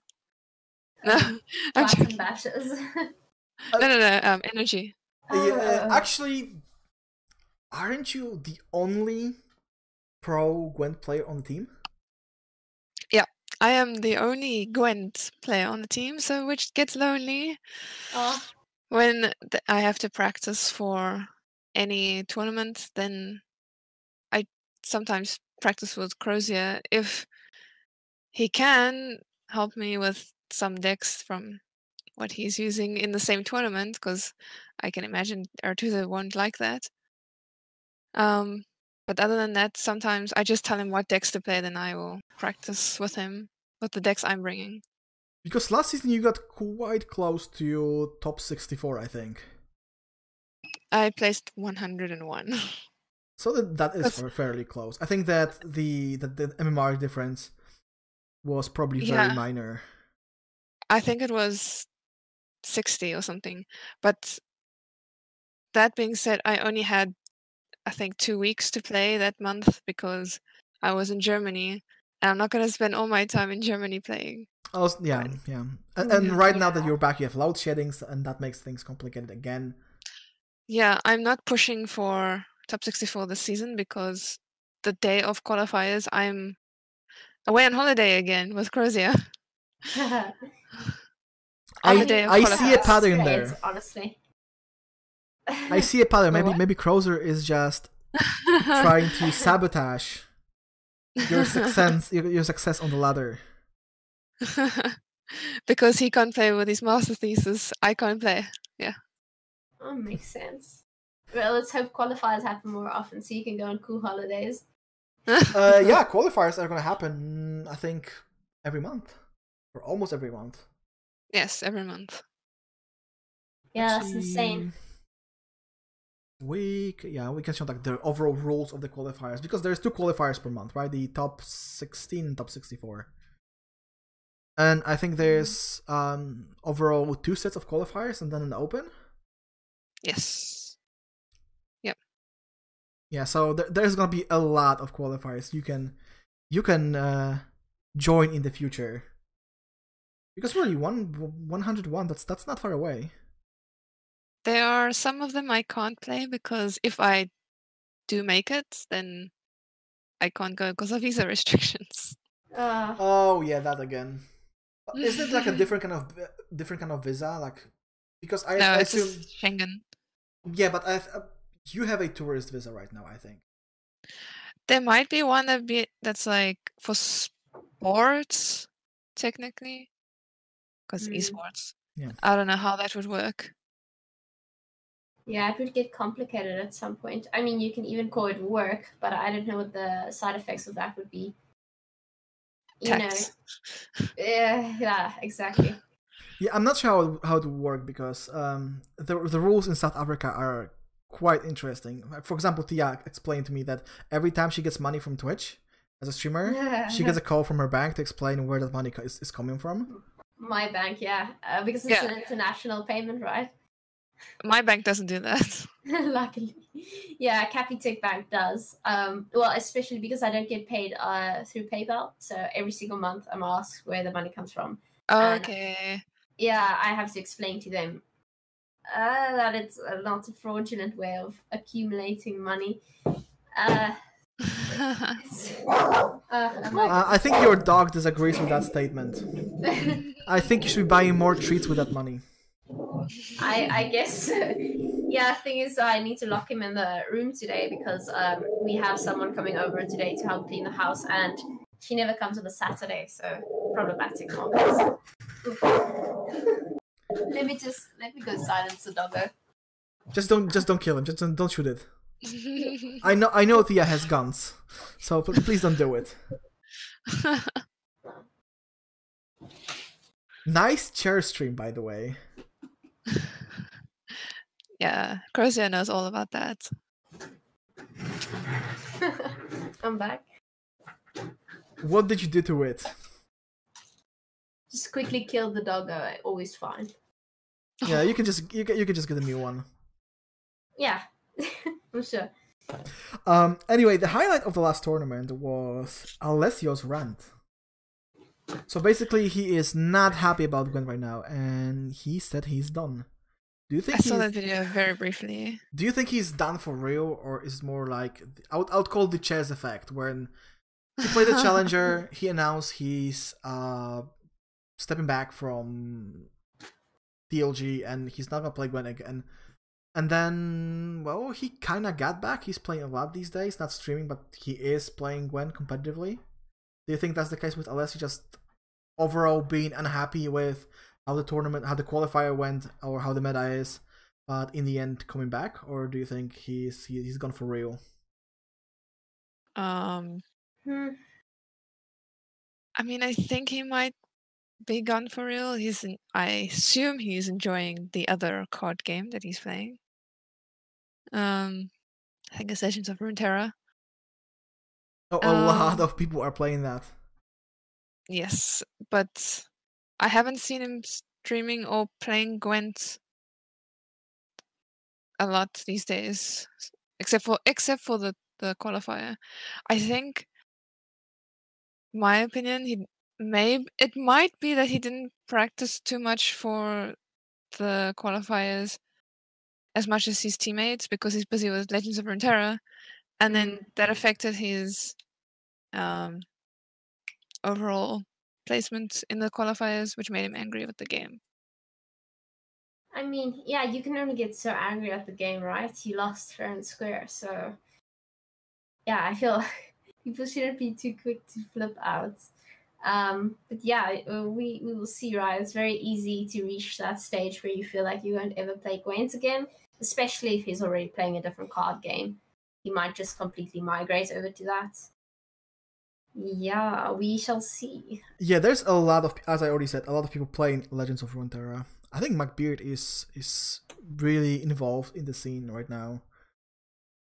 And there's another person that we actually approached to be on that podcast, and the answer was, well, I would love to, but not right now because I'm all about Legends of Runeterra. Mm-hmm. So you can see that even notable members of the community kinda jumped ship. Not sure if permanently or just to check things out, but it definitely has an impact on Gwent. And speaking of people who are playing another game, Life Coach, like, I think it was obvious that he's not gonna participate in the World Masters. Mm-hmm. Even though I had my personal hope that he would, because that would be huge for Gwent if he did. But he's still attending the viewer party. He's coming to Warsaw to be at the tournament. He's just not gonna play. I think he handled that pretty well. Yeah. I think he's still got a lot of good relationships with CDPR, so that's why. And maybe Gwent is still there in his heart, but he's not gonna play it though. So that's why he would go to Masters to enjoy it there. I mean, I would never know his reasons if he had other than what he gave us, but if it is true, it's very altruistic, I'd say. Still going and giving your place to someone else who deserves it more, if that's what you think. If he didn't go at all, I just think he wasn't in the mood, right? But he is going, and I think that's pretty cool. Yeah, because we have to remember, he actually quit Gwent 2 years ago. Yeah. Where shortly after Midwinter, when he just didn't like Create. He was very outspoken when it comes to that issue, and he didn't like it. He quit Gwent. He didn't like the direction the game was taking. And yeah, it was to be expected that, somebody who hasn't played the game in 2 years, I think he briefly came back for Homecoming for a day or two. He didn't like it. So it makes a lot of sense that he would not participate in the tournament. And, the way he handled it, what Thea just said, that he said he doesn't deserve to be there, and there's players who are still very much involved in Gwent and that should be there in his stead. That was an act of class, and I really like him going to the party. Maybe he's gonna announce it somewhere else. Maybe he's gonna stream it. This could be huge for Gwent, because Life Coach is obviously a huge personality in terms of card games. Yeah. No, I think it's really great that he's showing his support. Again, hats off to him. It could also give more exposure to the game again. Yeah, and speaking of more exposure, Android coming soon, March 24th. So yeah, when somebody asks Android when, it's March 24th. We already know. I kind of expect that when they said, Q1, I was like, okay, it's gonna be March the 31st. Like, obviously, it's CDPR. It's always like that. It's actually 24th, so a week earlier than I anticipated. But that's gonna be massive for Gwent. Like, we already see what effect the iOS release had on the game. And, maybe it doesn't translate to viewership on Twitch, but there's a lot more people playing. There's a lot more people spending money on Gwent, and the more money Gwent makes, the higher the odds of having larger expansions and more patches and more reworks and stuff like that. Because the company is just able to pay the stuff, or even expand if they want to. So yeah, what do you think about the Android release? We are a month away, like, roughly. It's exciting. I'm an iPhone person. I'm a Samsung person. So I've been playing mobile for a while. Especially when my power's out, I can play on my phone. Just when make my sure it's battery's charged. full. Yes, when my battery's full and I have data, because it takes quite a bit of data and battery when I one game I can play. But I think there are more Android players than iPhone, so there's gonna be a lot more players bringing into the community via Android than iPhone. And iPhone was a success, I believe. Yeah, it was a massive success. Yes. Especially in terms of income, it's either tripled or quadrupled in the last quarter of the year. And that was a month in. Yeah. So obviously a huge impact on the financial situation of the game. No, I mean, it's great, and I'm hoping Android might do even better, especially since iPhone users sorted out all the little bugs and glitches for us. We were the beta testers. Exactly. Yeah. I mean, aren't we all? Yeah. Gwent has been in constant beta since its conception, I would say. Yeah, it never changes. Gwent coming in Cyberpunk and just saying it's been all a beta test, guys. It's never been real. This Gwent game is now finalized. It would be quite ironic. I don't think it's gonna happen. They already said there's gonna be no Gwent or no Witcher in the Cyberpunk game. I mean, probably Siri is gonna make a cameo. It's gonna happen. Like they keep denying that, but they leaked it in The Witcher 3. Like there's no going back. It has to happen. You can't. I'm pretty sure it's gonna happen. Yeah, you can't just put it in the game where it's Siri, tells girl about the Cyberpunk universe and then just not put it in Cyberpunk. Like, no way, it has to happen. With that being said, is there anything about competitive Gwent that we'd like to discuss right now? I don't think so. We covered the Masters, or maybe just overall expectations of the Masters. Do you have your favorites? No, I am unbiased for now. Yeah, I'm biased as well. Freddy for life. Yeah, I like Freddy because he always brings meme cards to tournaments. Angulem, Big Love. So yeah, yeah. Go ahead. I think I'm always on the underdog side. Yeah. Also like Magpie. Yeah, there was also when Chezzy was playing, I wanted him to win because he's never been there and he is one of my friends. So. And he plays Shomar, obviously. Yeah. Honestly, I'd like to see a South African going someday. Yes. Yeah. So Jess, you need to start making our top. I'm trying. All bets on Jess. Yeah. we will go watch Jess if she goes. I mean, yeah, you actually didn't end too far away on the ladder. Yeah, it's just at every time I reach a point where I just feel I won't be able to climb where I need to go, and then I play something else. Yeah, at some point you were top 100. I was, but it was in the beginning, and it's very easy to get there, really, especially if you get into pro real quick. It's about staying there, and again, I haven't played in a while now, so I'm not even top 1,000 right now, which is just ridiculous. Yeah, I've been playing The Witcher 3 for quite a while. I think I'm sitting this one out, but next month I will be back. Not competitively necessary, but maybe one day. I have played a few qualifiers in the past before season 2, and I have this terrible curse of being 9th, and I never make day 2.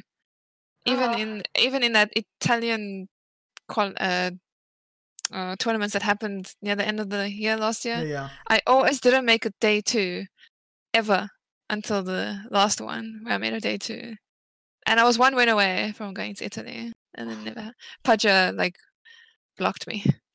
Well, no. if you said you are cursed, I think you might need a Witcher. I need a Witcher to break the curse. Yes. To lift it. Yes. So, Geralt, if you're listening, we can put you in touch with Jess. I mean, there was this one.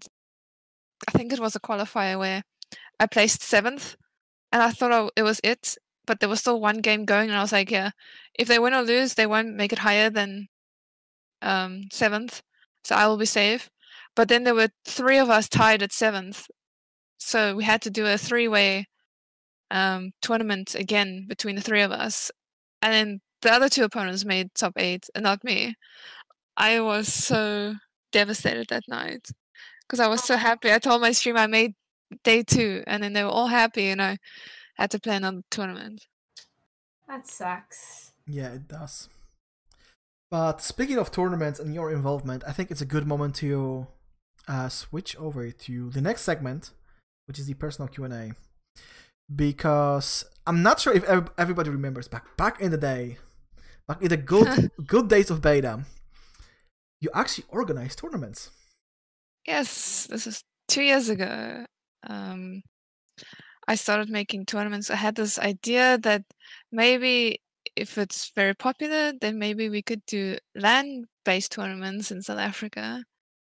But the people I organized the tournaments with, they are all South Africans. I've been friends with them since even before Gwent, because I used to play Call of Duty competitively. Yes. I played it too, but not competitively, no way. And my best placement was 2nd, and I earned money from that, which was cool.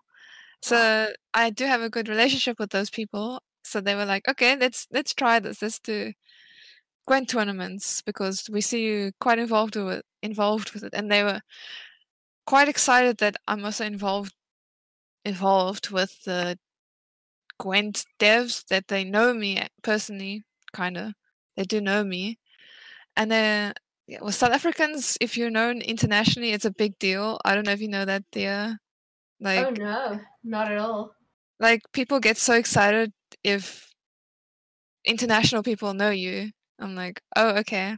Okay. So I tried making these tournaments, but they said only South Africans are allowed and neighboring countries. I don't know why, so I couldn't do international. My first one was a success. I think I had 40 participants. Then the second one went down to 30, and then it became 15, and then we're like, okay, we can't do this anymore because there's not enough players every time, not enough interest. Yeah, I was just going to ask if there is any plans to resurrect those tournaments, but yeah, if you said that there is not enough participants and not enough interest, I don't think it's going to happen. But maybe after the Android release, maybe at some point after the Android release, there could be more people interested in Gwent. It's also because it's very stereotypical to say, but South Africans like a prize pool. They want prize pools in their tournaments. And I've known this with Call of Duty too. they won't play until there are prize pools, and we didn't have any prize pools except like meteorite dust or kegs from Gwent, but they want money prize pools. That's why that lost interest. That makes sense. I can understand how that would be a priority. Yeah. I can imagine. And I'm not sure CDPR at the moment is willing to provide any kind of financial prize pool. Oh, yeah. Because they didn't do it back then, and now if you look at the prize pool for season 2, you clearly see that they're not in a position to fund community organized tournaments. Mm-hmm. They're not gonna do that. It's not gonna happen, unfortunately. And speaking of that, there was one idea that they did back in the day, and that was the skirmish. And you are one of the very few people who participated in the skirmish and who are still around. Because I look at the list, Krauser, Ash Lizzle, they're all gone. Yeah, I think it's only myself and Pumpkin. Maybe Brazosa. Oh, I mean Crokies. Sorry, Krauser. I thought Crokies and I said Krauser. My bad, my man. Wiped from existence. My excuses. I meant Crokies. He's Croki's German brother, if you didn't know. So yeah, tell us about the skirmish. Did you enjoy it? Like, do you want to see them back? Because personally, I would love to see them. Yes, I would want them to bring them back because I was quite surprised that they actually chose me. But they told me they wanted a variety of regions to be able to play this tournament. And I felt quite fortunate that they chose me for the skirmish. It is actually quite fun. Like, you have this whole thing where CDPR does a draw show for you on YouTube and everything, like they do for opens and challenges. And then you have to organize with your opponents in your pool what times and what days you need to play, because you can choose different days and different times, but you have to stream them. I remember it was only 4 streamers, because you have to stream the games so that they know that no one's cheating or anything. The only gripe I had with it was you were allowed to go to Deck Builder between games and change your deck whenever you wanted. So I didn't do that. I stuck with my decks, and I remember this is the first time I had practiced tournament games with someone else in the Gwent community, and that was Crozier. That's how we got to know each other, through skirmish. Aww. That's awesome. Gwent bringing people together, confirmed. Because I had no one else to play or teach me the ropes of Homecoming, because I was a PlayStation player that had just converted over to PC, and I didn't understand really about Homecoming and how to play these games. So I saw Crozier as this person being top 100 all the time. I'm like, oh my god, he must be like this good player. So I asked him to help me, and also because he had an African flag, which gave me an interest. Next to his name. Yeah, actually, he explained the story behind his African flag last episode. Completely by accident. The Namibian player Crozier. Because I think it was the Namibian flag, right? Yes. Because I saw no other African players ever. So I was like, oh my god, there's another African. I have to know who this person is. So yeah. So yeah, you approached him like all hopeful, and he was like, 9? 9? I'm like, oh, it's German. But I knew this before I asked him with Skirmisher. That's a great story. Like, I thought, you just were invited to the tournament, you played a little bit, and you can share your insights about how it felt to be there. And we actually got the story of how you met Crozier. Yeah. We didn't ask him last time. We thought, that might be a little bit too cheesy to ask on the podcast. It's fine with me. If it's fine with him, it's probably fine with him. It's already out there. Oyerfeldy says let's cheese. With that being said, guys, do you have any questions? I got one question. Okay, Thea found something.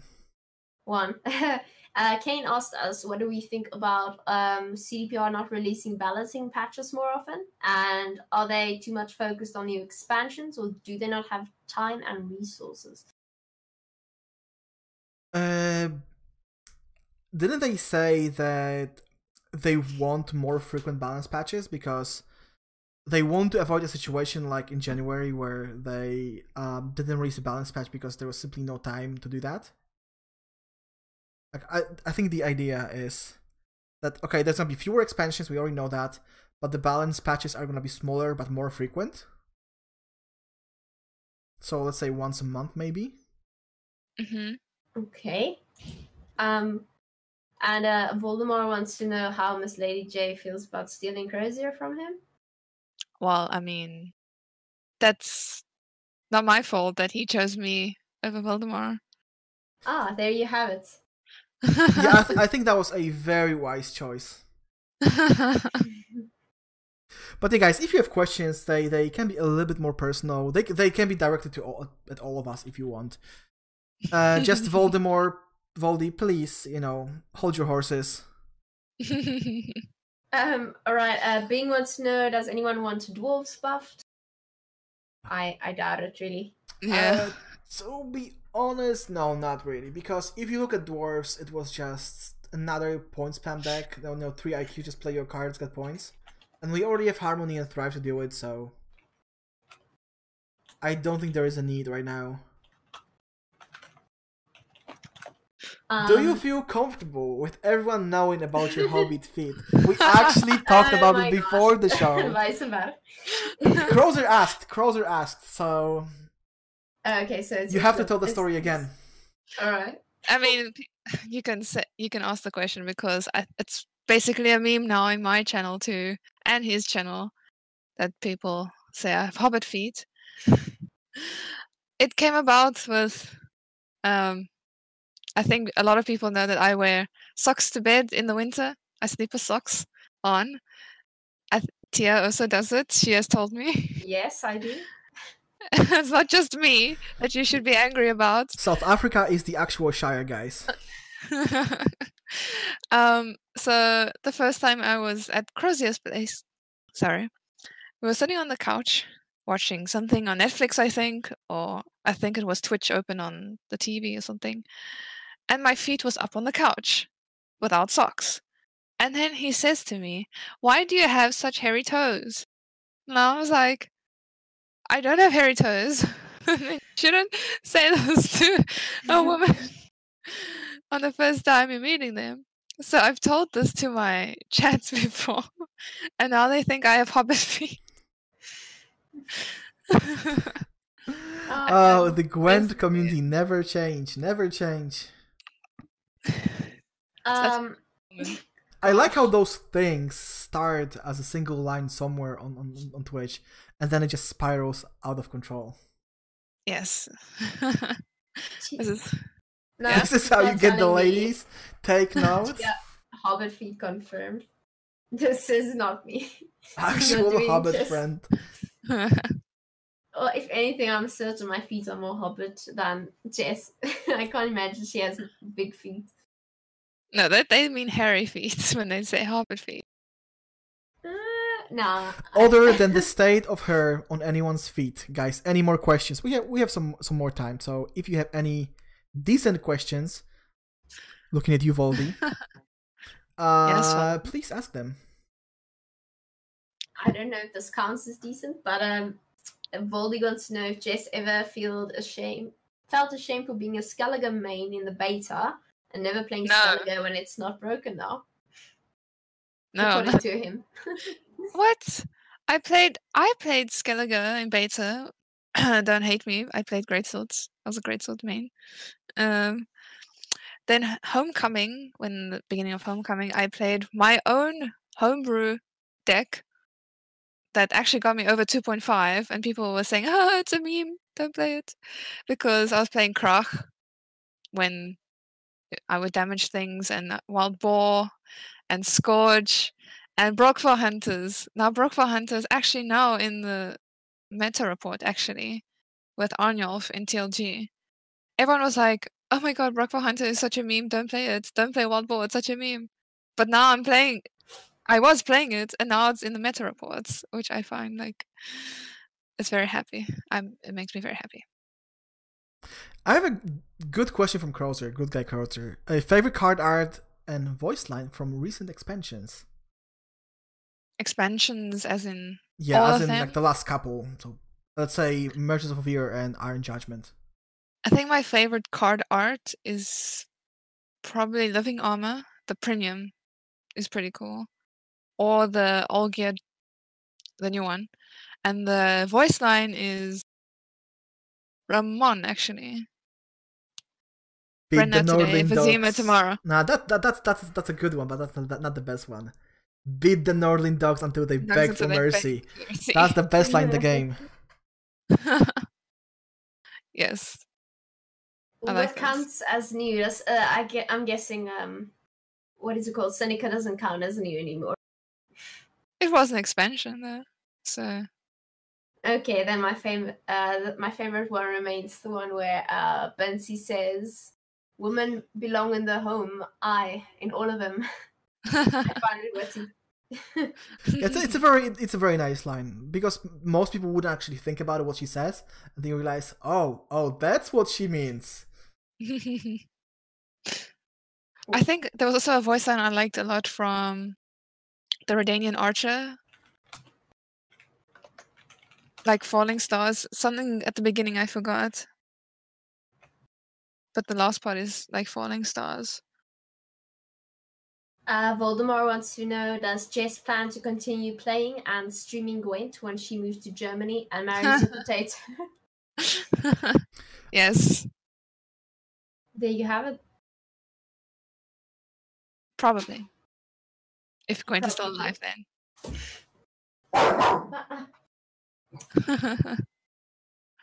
I think there was a question. Yeah, I'm trying to keep up with chat. Guys, anything else? Missing monsters in meta as tier 1 or 2 depends. I would like my personal opinion is if it's point slam monsters like Thrive, then no, I don't miss it. If it's something interesting like Death Wish, then yeah, that would be nice. I'm not sure about you guys. What again? Do you miss monsters being tier 1 or tier 2? Oh, I think some of the people from my chat know my experiences with monsters.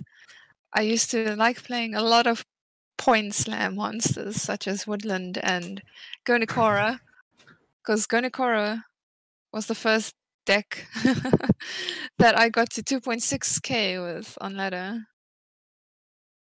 And yeah, I had my own Woodland Shoop deck back in the day. I also got over 2.5k. So yeah, I miss those days with those decks. Yeah, I don't miss Gurney. Like, we have Harmony now. It does the same thing. It just slams points. I mean, yeah, I think we'll get there where monsters are back where it's supposed to be. I think they're working on it, especially with the last expansion we had, or the last patch.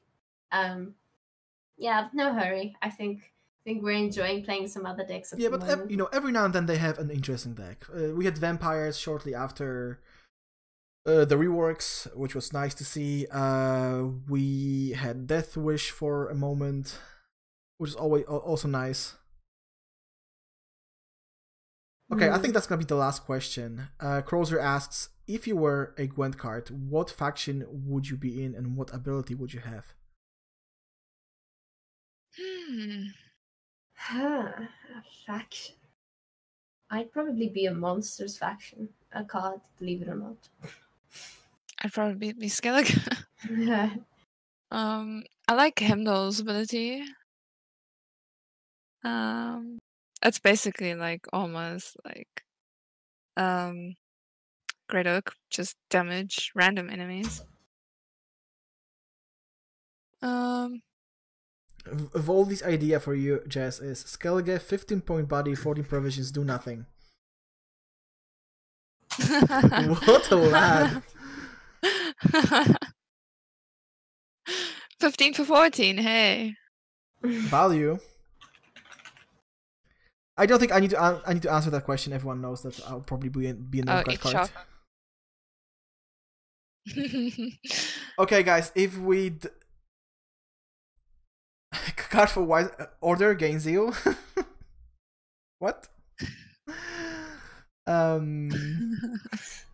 Anyway, if we don't have any decent questions, then I think it's the plug time where you are allowed to sell out all the way you want. So where can our viewers find you? Oh wait, there's another question. We're gonna answer that because I said that before and I missed it. What do you think they plan with artifacts next? Slama was winking, just like when Merchants of Novigrad launched stealthily.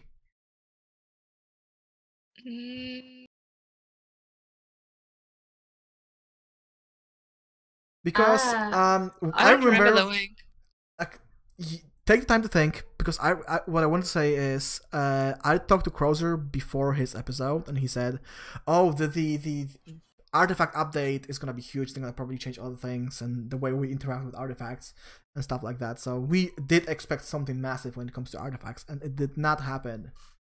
So maybe they're just stalling right now. Just okay, we didn't do anything this time around, but we have plans.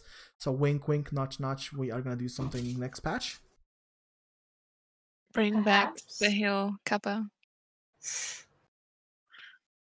They half-assed it? Yeah, they did. Merchants of Negativity.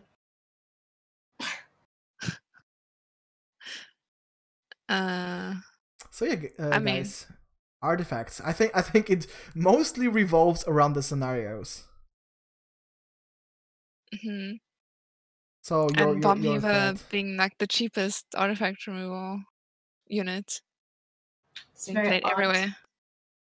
Yeah, I have no idea why they changed that to begin with. Why would you want to be able to remove such a strong unit? I think they want to make it high risk, high reward, but maybe that's why nobody's really playing artifacts anymore, because at some point everybody just started running that artifact removal card for next to nothing. So yeah.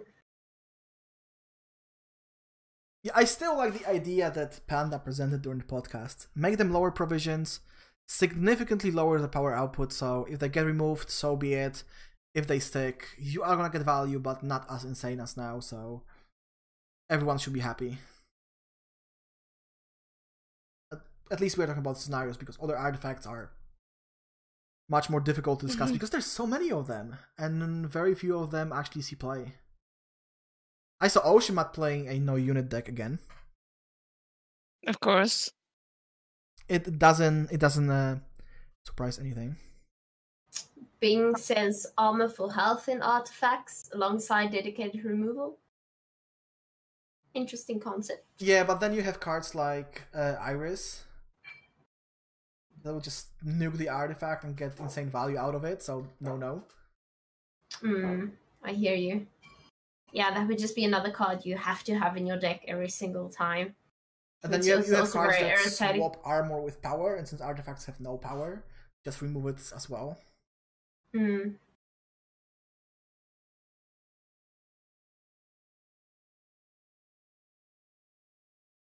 Yeah, I mean, the other day I saw someone playing no units in Nilfgaard with Cadaverine.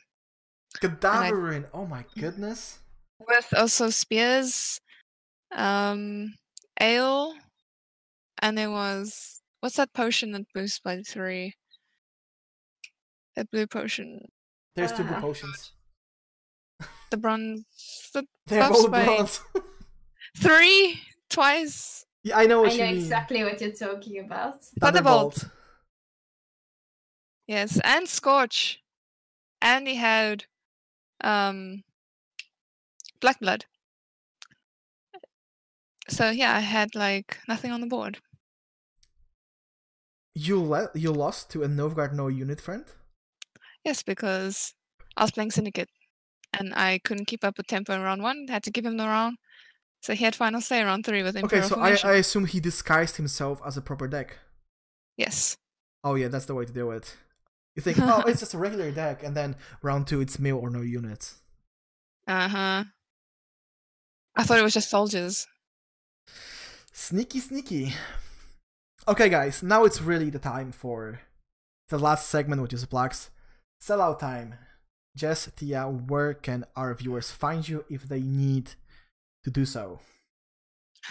Okay, my Twitch is Miss Lady J. It's just Miss Lady J. My Twitter is Miss Lady J _Zere, because someone has already stolen my name. If you want Instagram, it's Jess May, MAIJ, not MAY. I don't have YouTube, so don't even try and look for me on YouTube, even though my chat might say that, but I don't. I never use it. And that's all. And my Discord, which someone might give a link because I don't have the link right now. That is all. Yeah, your turn. Okay, it's basically the same. Don't do YouTube. Don't have the time or the energy. So you can also find me at my Twitch name, which is just below Tia Beastie. And you can there find all my other info. But yeah, my Twitter would be Tia Boysen, Booysen. Trying to keep it formal. That's about it.